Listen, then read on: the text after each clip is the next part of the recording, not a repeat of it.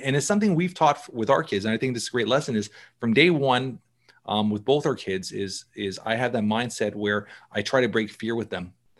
And it's something that we do on a regular basis. We'll find something, whether my daughter public speaking, we'll all do it as a family, or we'll find something and we'll do it as a family to kind of help them break their fear. So that was the one thing with my son, with everything he did. It was always, anytime he had a moment where he was scared to do something, we would do it together to break that fear together.